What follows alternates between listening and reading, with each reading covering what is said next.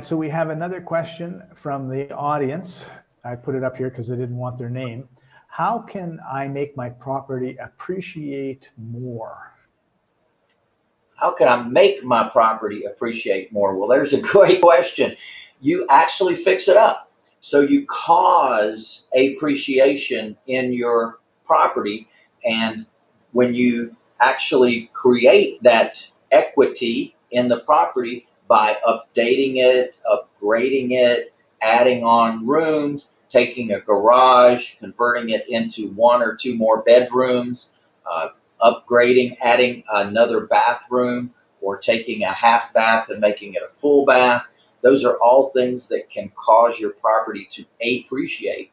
And one of the things you can do is look at the comparables, the comparable properties in the area that have sold, and you can say, okay, look at what sold, look how much it sold for. It's got 3 bedrooms, it's got 2 bathrooms, it's got a 2-car garage, it's got a basement. Okay, how much per square foot did that property sell for?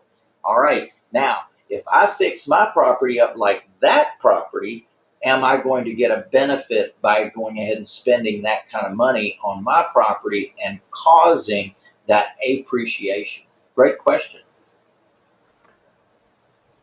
Awesome.